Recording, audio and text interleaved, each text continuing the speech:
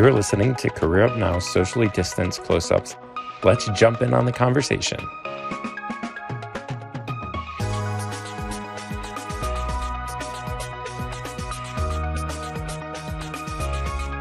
How did you become an entrepreneur and why? So when I graduated college, I first started in the retail industry. And I always loved fashion. I always loved clothing. I thought this was exactly what I wanted to do. And I hated it. It was not the right fit for me. And I know everyone says you should stay in your first job for X amount of time. It's, a bad look if you leave somewhere and it's not on your resume for long enough, but I was miserable. So I decided to not listen to my mom or my dad or my sisters, and I left my job. I then kind of networked, and actually the VP of partnerships at Surf Lodge I knew from kind of growing up from synagogue actually, and I decided to reach out to her on LinkedIn. So I did, and kind of after reaching out and hearing more about the role, I was like, I don't know if this is exactly what I want to do. It has nothing to do with fashion. Thought I wanted to be in fashion, whatever, but I decided to pursue it. So I absolutely love my job. I get to talk to new clients every single day. I work on new partnerships. I bring really cool emerging brands into the Surf Lodge.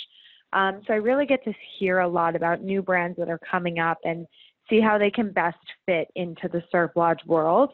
So every day is kind of different. So it just has been a lot of fun learning to kind of adapt in a new world and letting myself take a break from what I thought I wanted to do and actually find something I like much more.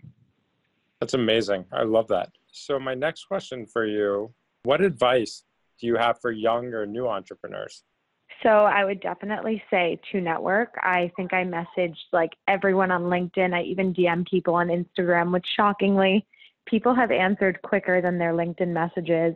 I would say message everyone. Do not be embarrassed. Do not be ashamed, because most people have probably been there as well. And if they had the tools that we now have with like LinkedIn, Instagram, etc., they would have messaged the same way. And it's just a really good tool. And I'd also say make sure you like what you're doing. If you don't, it's very miserable.